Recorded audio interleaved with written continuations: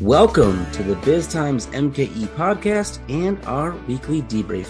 I'm Arthur Thomas, managing editor at Biz Times Media, and I'm joined on this week's episode, as always, by Biz Times editor Andrew Weiland. Andrew, how are you doing? I'm good. Weather is good, and the school year is almost over. And I know some parents sort of dread that, but I don't. I like having the school year is too stressful, trying to make sure my son doesn't flunk out of high school. So it's a little. He gets to relax. We get to relax. Have some fun in the summer. Have we made it through finals yet and passed all the classes? Almost there. Almost the school year is almost nearing the end. I don't know who's more relieved, you or your son. Yeah, I know. Well, let's dive in here to our weekly Insider Story Spotlight. This is a chance for us to highlight some of the stories that are available only to Biz Times insiders. If you are an insider, thank you very much. We really do appreciate that. That helps support our work, makes it possible for us to do what we do. Insiders get access to all of our locked stories, discounted event admissions, and some other benefits. If you're not a subscriber, it's really easy to do so. Go to biztimes.com, click on the subscribe button, and for the equivalent of $8 a month, you can become an insider. Andrew, what is your Insider Story Spotlight this week? The one I chose this week, I had a story about Masters Gallery, which is a major cheese. They're not a producer of cheese, but they're a distributor of cheese products, cheese suppliers, how they describe themselves. One of the several major cheese companies in Plymouth, in Sheboygan County. They recently completed a $60 million expansion of their Oostburg facility. That's a town in Sheboygan County, doubling the size of the Oostburg facility. They're looking to add 105 jobs as part of this expansion, and the state was announcing $1.5 million of possible tax credits for it. So that was how it hit the news. But just great to see Masters Gallery, one of these major Sheboygan County companies, continuing to really do well and create more job opportunities. Certainly. And we should highlight coming up on June 15th, we've got our Sheboygan County 2035 event taking place. So if you're up in the Sheboygan business community, join us for that event at Lakeland University. It's a free event. We'll have a couple of great panel discussions. Andrew, I know you're leading one of those on some of the efforts around affordable housing. Yep. We'll also have one focused in on workforce strategies and a few others, mental health, childcare, some innovation, things being addressed. So again, June 15th at Lakeland. Go to biztimes.com/annual-events to sign up for that one. My Insider Story Spotlight this week is, I'll be a little selfish and highlight one I wrote, published today. It's on the state of commercial and industrial lending in Wisconsin, business lending. The Wisconsin Bankers Association puts out a quarterly report that kind of breaks down the financials of banks in the state. And one of the items in there was highlights the amount of commercial and industrial loans banks have on their balance sheets. And that was down 14% year over year, which is kind of a big number. And you look back and basically for 4 straight quarters, it's been down double digits. Well, you think about a little bit, the PPP loans that were so prominent in 2020 and 2021 have been kind of working their way through the system on and then off of the books of these banks. So the question I really had, though, is how things looked here in the second quarter. This data went through the end of the first quarter. Since the end of March, we've had no shortage of uncertainty and turmoil, whether it's in the stock market or with interest rates or the war in Ukraine or more lockdowns in China. So the question I put to a number of local bankers was, how are things going, basically, in the second quarter? And the answers I got, I was ready for doom and gloom and kind of, businesses are pulling back. And the answer I got was more, yeah, we've got challenges. We've got issues with supply chain, the issues with finding labor, but it wasn't like businesses are stopping their investments or stopping borrowing. A lot of them, it seems, know that interest rates will probably continue to go up throughout the year, and so it's better to borrow now than maybe a year from now, when who knows where interest rates could be. A lot of the banks pointed to, yes, rates are going up, but they're not anything like they were maybe 15 years ago or more. We've had a low interest rate environment for a long time. People said, people might be fearing a recession, but it doesn't appear to be a 2008, 2009 style recession. And even if it were, banks are in a much better place than they were back then. Just a number of interesting insights, kind of a chance to take the pulse of the Southeastern Wisconsin economy and business community through the banks that lend to those folks. So a lot of interesting insights. Check that one out if you are an insider. Yeah, it was an interesting report. And quite frankly, I felt a little better about the economic situation after reading it. So I think, what is an interesting point is the better position that banks are in right now, that sector, compared to the Great Recession, which really was a banking industry collapse. They're much better positioned to weather the storm, and not actually cause the storm. Mm-hmm. So I think that's encouraging. Certainly.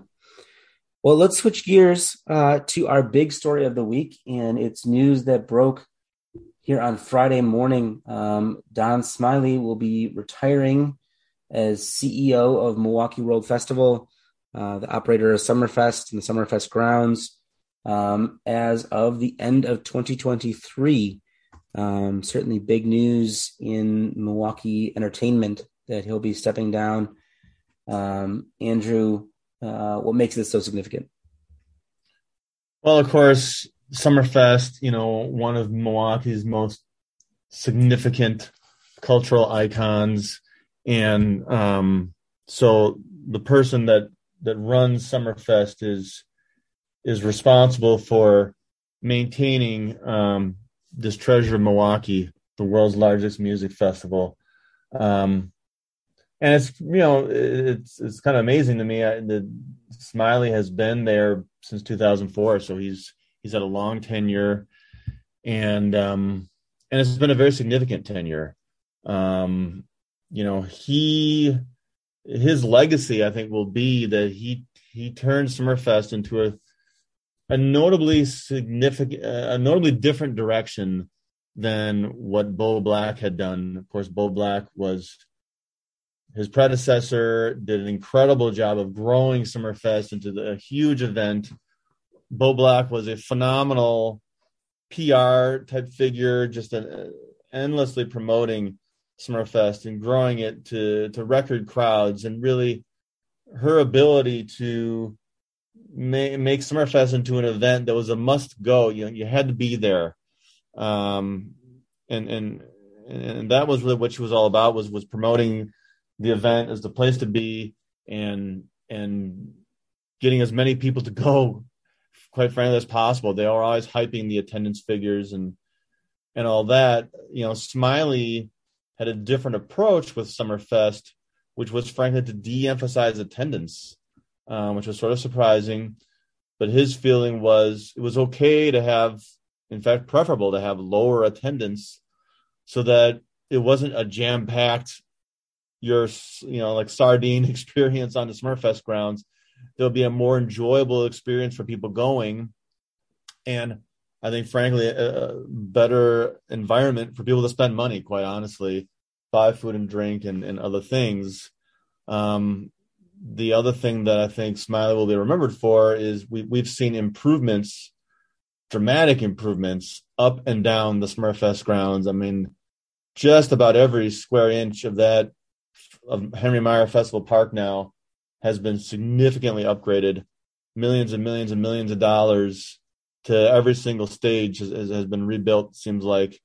So massive changes to the physical presence of Summerfest and a change to just the experience of it, that crowd size is now de-emphasized. Experience is more important. I think, it's less of an event for the masses than it used to be. Tickets and everything else costs more, but it's still, certainly a reasonably affordable event to attend, but it's not as affordable as it used to be. It's more driven by higher quality experience, higher revenue per festival goer. I'm sure that's clearly the model, and a much improved festival grounds. So it's a very impressive and very significant legacy that Smiley leaves behind in a year and a half from now. Yeah, certainly. So he'll be the end of 2023 is when he actually would step down as CEO. They've named a successor for him as president, Sarah Smith Pancheri, who is currently the chief operating officer and vice president of sales and marketing, will take over as president, and Smiley will remain CEO through December 2023. It's also, more change for Summerfest, where Bob Babish, the executive who's historically been in charge of the entertainment and booking all of the shows, especially those at the amphitheater, he's going to be stepping aside, I think, at the end of this year. So a lot of change. Plus, then you throw in Summerfest converting to kind of a different model in terms of when it runs, versus the 10-day, 11-day stretch, kind of going to the weekends. That's interesting. And that's all kind of amidst the backdrop of, and there are more music festivals, Lollapalooza down the Chicagoland in Chicago. There's festivals all over the country that draw people, and it's kind of maybe a different environment for Summerfest in terms of attracting artists and attracting attendees, things like that. So it'll be interesting to see how it plays out over the next few years. Right. Yeah. So big shoes to fill with Smiley and Babish. So the newcomers have their work cut out for them to live up to those responsibilities. And you mentioned just kind of the current music environment. Artists need a tour to make money in this day and age. They're not selling CDs anymore. So there's a lot of other events going on that Summerfest competes with now, and a lot of other concert opportunities. But it's still clearly a strong player. Henry Meyer Festival Park is, I think they have one of their top concert lineups, not just during Summerfest, but also the whole summer long, between the American Family Insurance Amphitheater and the BMO Harris Pavilion. The lineup for the summer is the biggest or the busiest they've had in 15 or 20 years. So they have a great summer of shows lined up for them, and so they're competing very, very well. But now you're going to have new leaders that have to keep that going.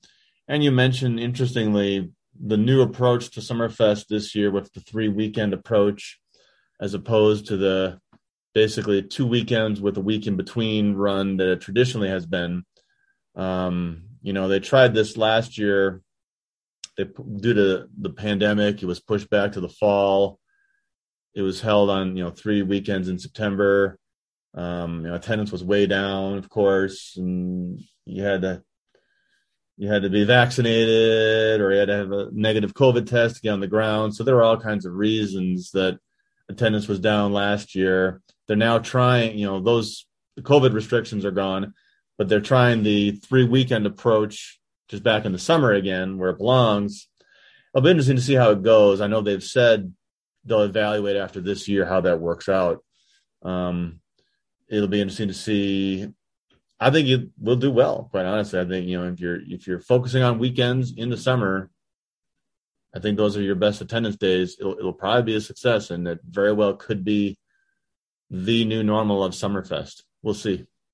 Yeah, certainly. I mean, it's kind of interesting. It'll be interesting just in terms of, what that means for the crowds, what that means for, the profile of who decides to show up. Whether that makes it skew older, skew younger, who knows. Interesting just looking at the announcement that Summerfest made and what Smiley had to say about Sarah Smith Pancheri, who's will be replacing him, described her as one of the most talented executives I have ever hired and promoted. Credited her with forging relationships locally and nationally with a variety of stakeholders involved in Summerfest and the festival grounds. Apparently has been quite involved in $150 million in capital development on the grounds. So that goes to all the improvements we were talking about. So it's an interesting track record. It was also interesting to I hadn't realized, having not been, covering it when he was brought to Milwaukee, that Don Smiley was CEO of the Florida Marlins back in the 90s when they were started and won their World Series, and worked at Blockbuster, and also was a director of sales and marketing at the Honda Classic golf tournament on the PGA Tour back into I think it was in the 80s. So yeah, and I think that was all under, I think that was all Wayne Huizenga, who, if I'm not mistaken, owned the Marlins, owned Blockbuster. I think that's how he made his fortune, I believe, and came to own the Marlins. And, so that was all these kind of Florida sports and entertainment things that Smiley was doing. I believe, if I remember correctly, he was from Racine originally, so I think there was a local tie that brought him back. But yeah, he came to Summerfest with a very impressive resume. Someone who knew how to run major events, major entertainment events, how to handle crowds, how to, do food and beverage operations and all that for events. So he brought a lot of that with him and made some significant changes to how Summerfest does what it does. So it's a very interesting legacy he leaves. Certainly. And we'll continue to cover the legacy of Summerfest going forward.